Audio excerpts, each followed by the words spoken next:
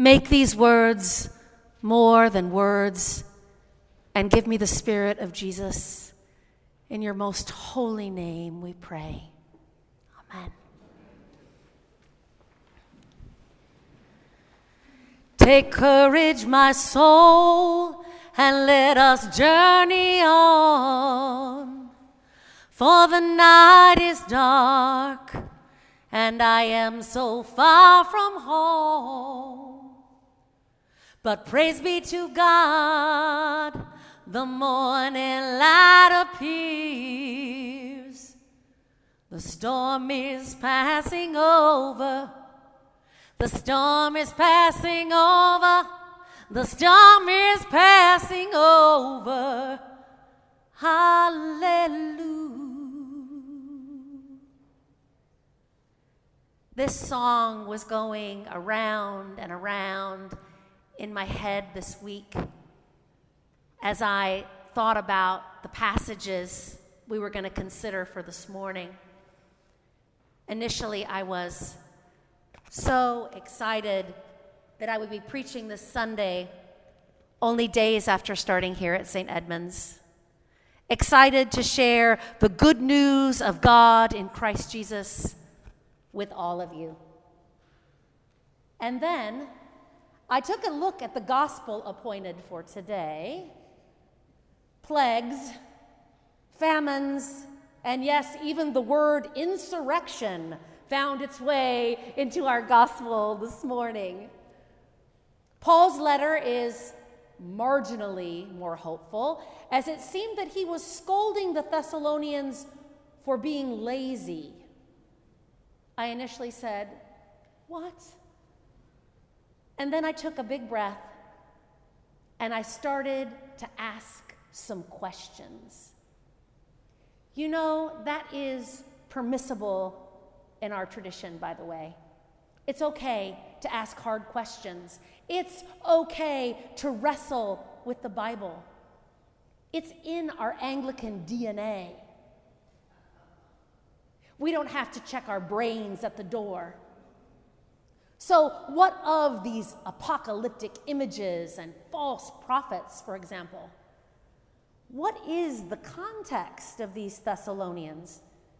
And what might this mean for us? We can dig in. We can go deep. And God willing, we can start to place some of what we learn into the actual reality in our lives. Let's start by digging into the Old Testament reading from the prophet Isaiah. And let's think about this reading as our big picture. It says this: "For I am about to create new heavens and a new earth, and the former things shall not be remembered or come to mind. But be glad and rejoice forever in what I am creating." Goes on to say, "No more shall there be in it an infant who lives but a few days, or an old person who does not live out a lifetime." And then this vision, it gets specific and concrete. Houses are built and vineyards are planted, and all reap the blessings of their labor without disappointment or calamity. It's really not otherworldly. It's not in a faraway place. It's right here on our planet. "And the wolf and the lamb, they shall feed together. They shall not hurt or destroy on all my holy mountain, says the Lord." This is the big picture. God's plan for our world, God's promise. And it's woven together by an idea, a fancy word, one I like a lot. It's called eschatology. Makes you sound very smart. But what it means is Jesus came into the world to make all things new, giving us a glimpse of what's to come. We live somewhere in between, in the now and in the not yet.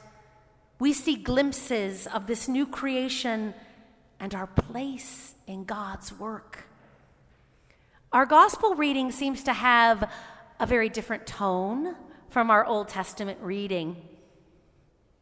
By the time Luke writes this gospel, the temple has actually already been destroyed, and Jesus has already been proven to be a reliable source in his predictions. These images are ominous and frightening. The reading begins with the disciples in awe over the beauty of the temple.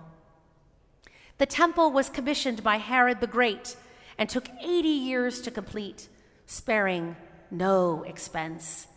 It was adorned with marble and tapestry and gold and precious stones throughout. And as the disciples are oohing and awing over the temple and its magnificence, Jesus tells them that the day will come when the temple will be destroyed. The disciples, shook by this, ask for a sign.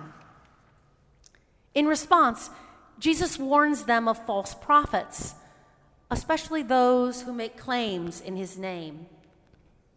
Well, in truth, every generation has false prophets, and every generation has claimed that the end of time ends with them. A very wise woman, my mother actually, used to say, the sure sign of a false prophet is anyone who claims to know God's timetable and then invokes the name of Jesus. Every age, it has its own wars and natural disasters, but you know what? That isn't the point of this gospel. The point is that God remains present in all of it. Jesus says, even in the times of persecution, do not plan your defense, but rely on God to give you the words. As American Christians, maybe we don't think about persecution a whole lot. But yesterday at convention, we heard from the Anglican Archbishop of Jerusalem, who moves past more checkpoints and more barbed wire to see his congregations than any place on the globe.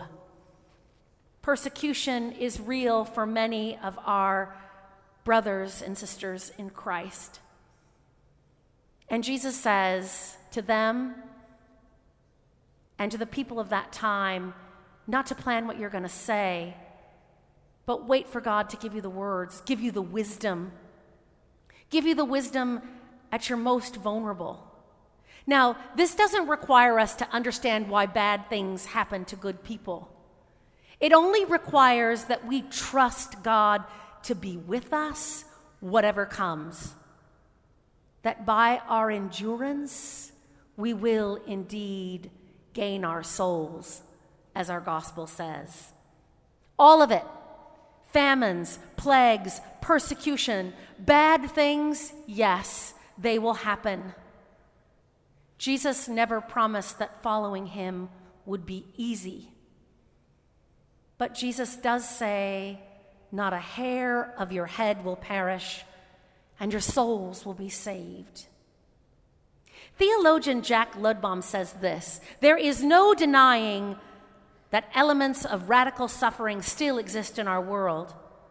However, we are given a foretaste of the new heavens and earth through the life, death, and resurrection of Jesus.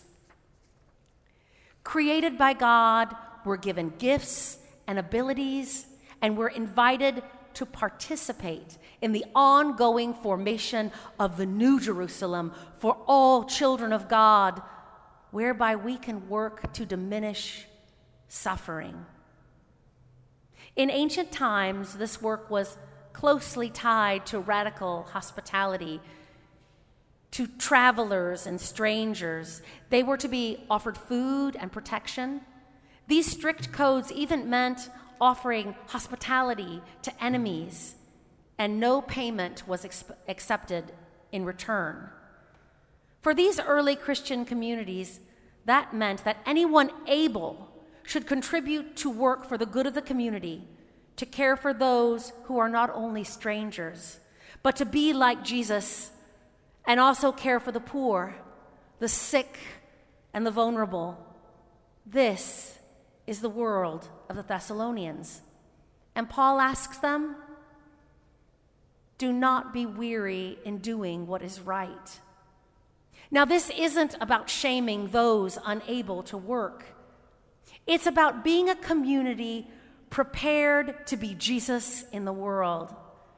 And I have to tell you, I have seen a community ready to be Jesus in the world here in just my first few weeks at St. Edmunds.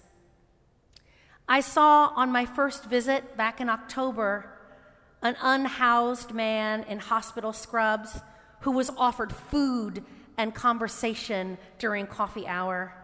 He was treated with dignity and kindness. I saw it a few weeks ago when the Holy Ghost Kitchen was preparing food for those in need. And I saw it during chapel when our preschool children, as they understood instinctually the joy of worship and the way they responded to being told that they were especially loved by God and that they are a light in our world. At 3 and 4, they were filled with wonder and purpose, part of God's plan for the world, good medicine for a cynical and suffering planet. Let's continue to listen to what the Spirit is calling us to do at St. Edmunds. Let's discern the gifts that are present in this place. I am so grateful to be a witness to your work, to be part of God's dream for our world with you. As Paul says to the Thessalonians, do not grow weary in doing what is right. Trust that God has a plan to create a new heaven and a new earth, and you are part of that plan. Each and every one of you is made in the image of the Creator, wired for connection to our Creator, made for joy and for purpose, made to be part of a new heaven and a new earth. Whatever challenges await us, dangers, uncertainties, God has promised to be with us, to see us through to the other side, and that is good news indeed. The storm is passing over. The storm is passing over. The storm is passing over. Hallelujah. Hallelujah. Hallelujah. Hallelujah. The storm is passing over. The storm is passing over. The storm is passing over.